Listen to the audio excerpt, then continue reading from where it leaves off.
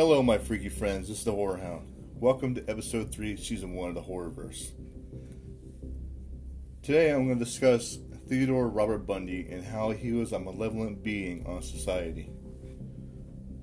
Over the years, many people have described their interactions with Bundy, and, collectively, these impressions demonstrated Bundy's ability to be different things to different people.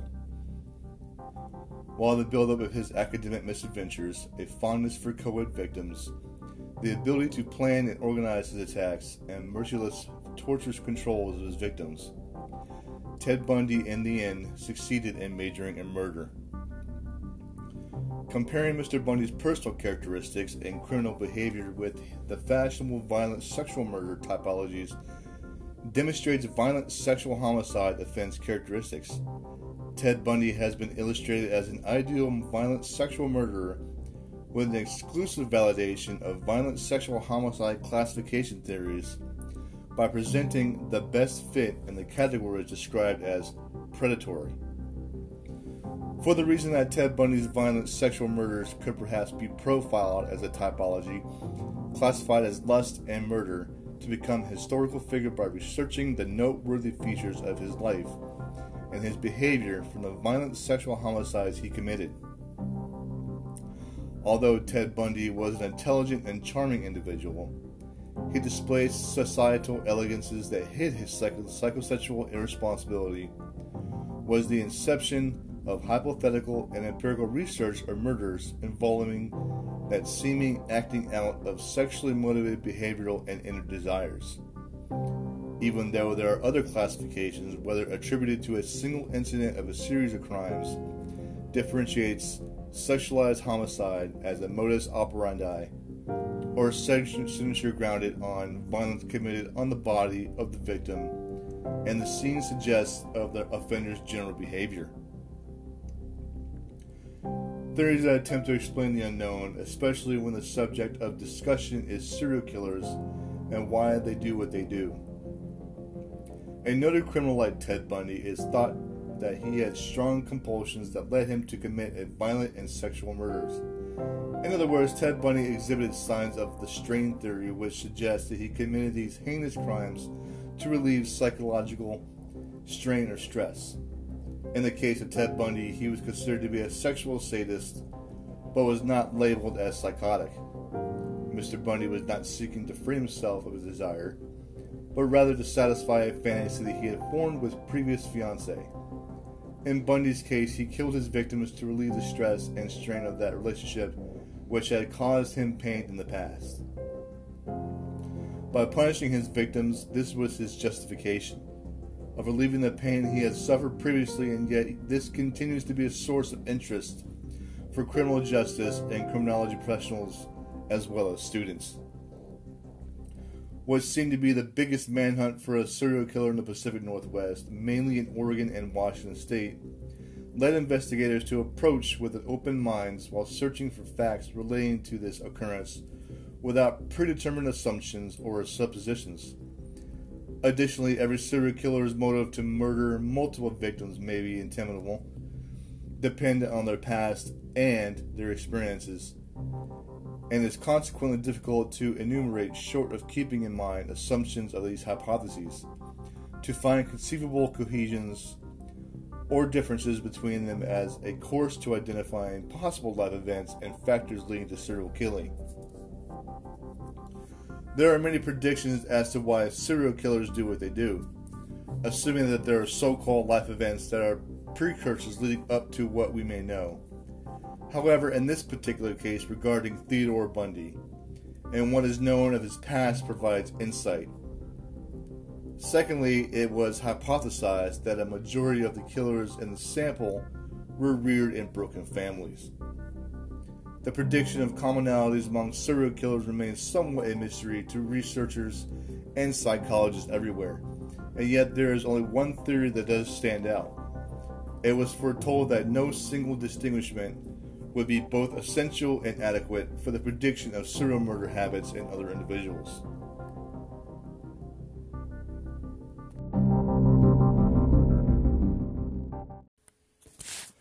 The following audio clip was taken from YouTube. It is archived footage of Ted Bundy of his last day on Earth.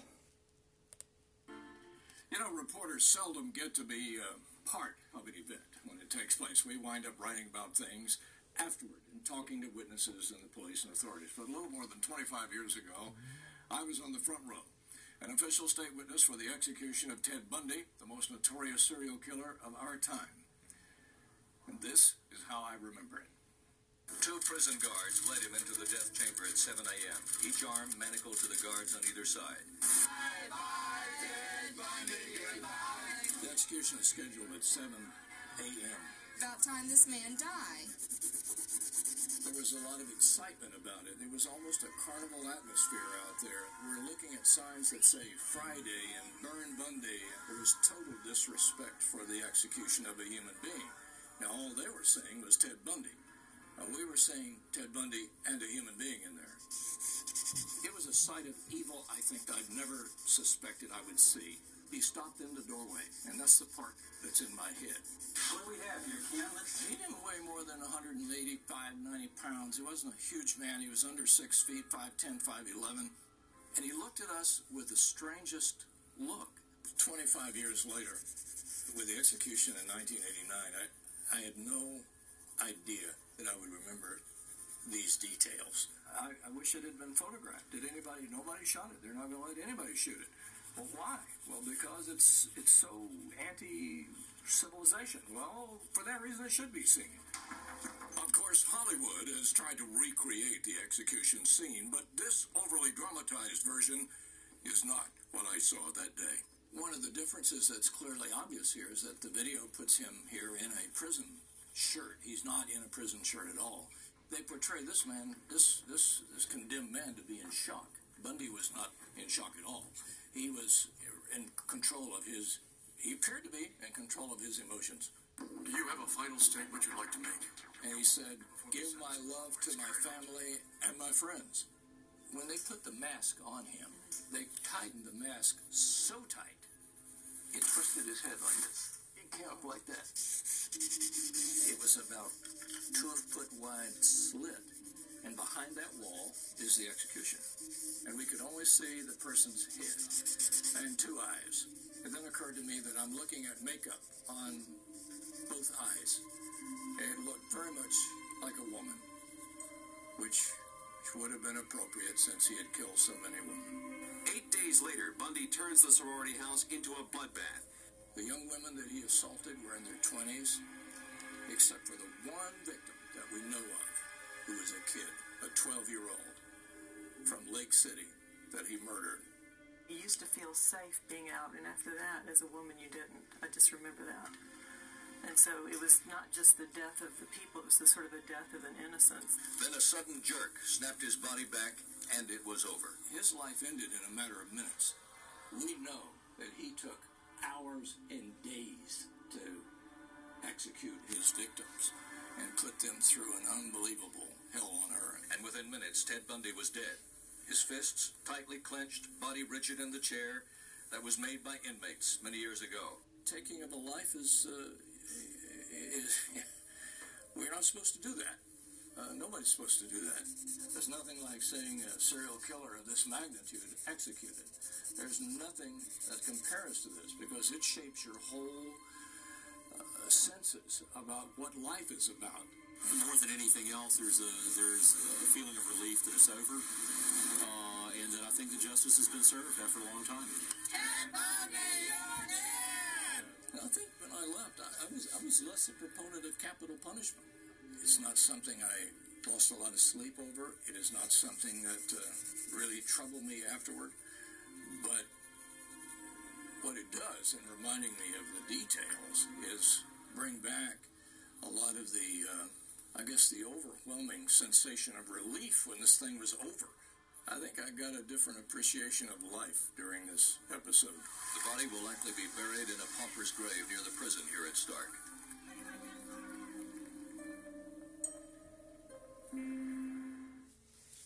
Now I want to show you something here. This is a comparison of the old sketch that was done 25 years ago and the new one we just did, our artist did, and you can see they're really very similar. I want to thank Channel 10.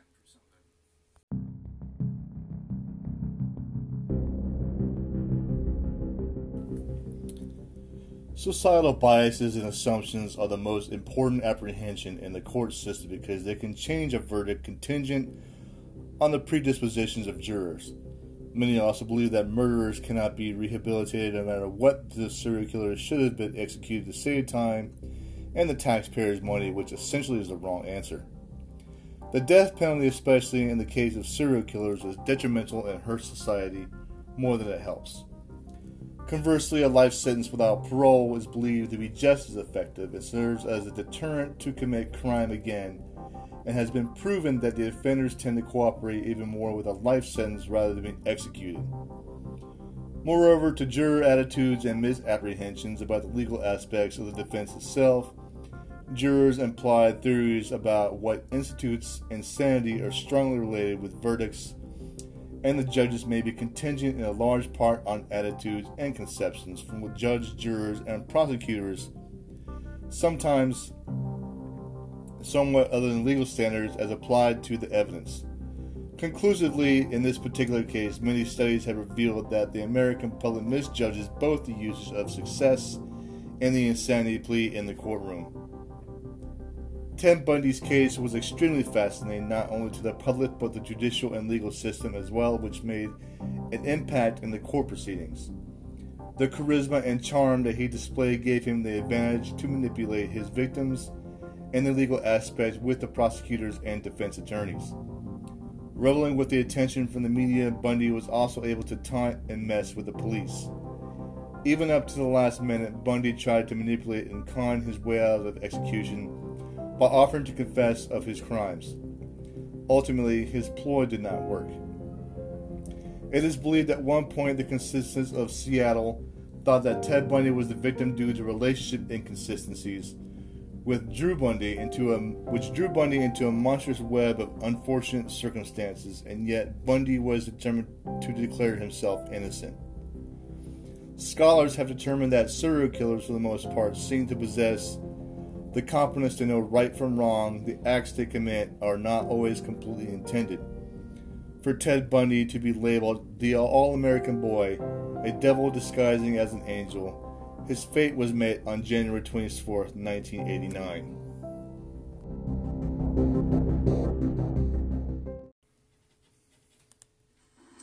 A judge in Miami today followed the jury's recommendation and sentenced Theodore Bundy to die in the electric chair for the murder of two co-eds. Bundy is the 136th person under death sentence in Florida. Ed Rabel reports. Before pronouncing the sentence, Judge Edward Cowart let Bundy make a statement. I'm not asking for mercy, for I find it somewhat absurd to ask for mercy for something I did not do. So I will be tortured for and will suffer for and receive the pain for that act. But I will not share the burden for the guilt. In imposing sentence, Judge Cowart cited the savagery of the crimes and what he called the indifference of the defendant. This court, independent of, but in agreement with, the advisory sentence rendered by the jury, does hereby impose the death penalty upon the defendant Theodore Robert Bundy. Then, in an unexpected move, perhaps an afterthought, Cowart stunned the courtroom with some parting words for Bundy. Take care of yourself, young man. Thank you. I say that to you sincerely. Take care of yourself. It's a tragedy for this court to see that such a total waste, I think, of humanity that I've experienced in this court. You're a bright young man. If you made a good lawyer, I'd love to have you practice in front of me, but you went another way, partner. Bundy says he'll appeal.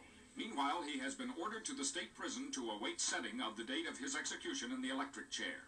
Ed Rabel, CBS News, Miami.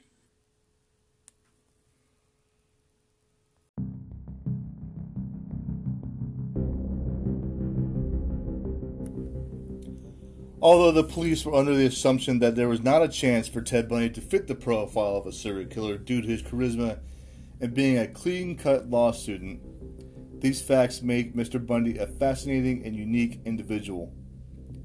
To many experts and psychologists, Ted Bundy was indeed conclusively a successful serial killer. Even though he possessed the traits of a murderer, yet somehow managed to succeed and take advantage of others while evading punishment. Bundy's mental health and psychiatric state have long been called into question. Expert scholars have deliberated that linking his crimes to his mental illness creates detrimental oversimplifications about people with mental illnesses. With Ted Bundy being diagnosed by many psychiatrists as antisocial, which is also known as personality disorder, it is no surprise that he raped and murdered all those women. During the court proceedings that were held in Miami, Florida, Ted Bundy was convinced that he was completely innocent, and he also managed to declare his innocence to the entire country. Bundy's persona, which seemed unintelligible, was not unusual to him at all. Instead of him, it seemed very normal due to the initial recesses of his unique personality, and is viewed as a multifaceted pattern of deeply rooted and psychological characteristics. Perhaps when the news media was covering the trial, it gave Ted Bundy the charisma boost that he needed to delay proceedings time after time, appealing many emotions, including a change of venue because he was getting annoyed with eating grilled cheese sandwiches constantly. To make the trial proceedings even more interesting, Mr. Bundy took it upon himself to become his own defense attorney after the court-appointed attorney resigned due to being embarrassed in court. Ted Bundy was practicing and researching law, which gave him the advantage of being familiar with state laws and procedures. The more evidence that was presented in court, the more irrational Bundy became, believing that the evidence presented was inadmissible and did not have any concrete evidence to ascertain a guilty ruling from the jury. As one of the most infamous serial killers in American history, the saga of Ted Bundy in the 1970s arguably changed the way society thinks about serial killers and horrors of sexual violence and murder. There is certainly a lot to cover about this particular case, and possibilities that no one will have all the answers, and knowing that Ted Bundy was psychologically and a law student that worked on a Republican presidential campaign, a suicide hotline, an operation for a governor of Washington. He was pleasant and gave the impression of being successful, which is what made him so dangerous to the public and society. Learning from past cases regarding serial killers, rapists, and other types of offenders helps refine the correlation of their personalities and events. It better makes the researchers and experts aware of what previous offenders have done, what they were thinking or feeling during the occurrence, if there was remorse after the fact, or simply to comprehend why and how. In understanding these topics, nature and nurture will be further analyzed to determine the exact roles they play in the human mind. These acts of violence belong to the complete characteristic of nature as opposed to nurture. Essentially, after the Ted Bundy murders, or any famous series of murders, has helped law enforcement better understand why murderers do what they do, and in this particular case, Bundy is a paradigm of genocide, representing a breed of sexually driven male serial killers who were glamorized in television and movies and titillating stories in the mass media. And yet, all of this was turned Ted Bundy into a celebrity due to his persona, and the credit goes to the mass media. Ted Bundy put serial killers into the public awareness, but he also changed how we think of mass murderers, who, until then, had been thought as demented like Charles Manson or the Son of Sam. In a normal state of mind, a serial killer will not attempt to beguile his or her innocence by stating that he or she is possessed by another or outside influence, such as a demon or aliens, such as Ted Bundy did. At one point, it is believed that Ted Bundy felt he deserved the death penalty, but was changed his mind towards the end was nothing but the absolute fear of death. Perhaps he thoughtfully believed that he would go to hell even though he had no remorse for his victims or the victims' families, pretending to weep as he thought it would help his case appeal the death penalty. Being labeled as a menace to society, he led a fan base that was deeply involved with his life, and many women loved him even though they did not know him. It makes the public wonder why such a man would be fascinated by the female population. His natural talent to manipulate his victims and the target-based audience gave him the persona of a charming predator and the up-close examination of destructive behavior, whether it involves violence, fraud, or simply a web of lies, seems to be having a comprehensive, edifying moment. Attempting to cope with society's love for an attractive sociopath, coming from the true crime community, and yet many true crime enthusiasts are now emerging ways to prevent killers from swaying the accounts in their favor. Conclusively, the public and the judicial system has discovered a way to push back against it by keeping the stories from bolstering a predator's embellished self-impression. Once more, this may seem unpretentious, but the simple fact of not letting the perpetrator have the last word about themselves can be authoritative and impactful at the same time.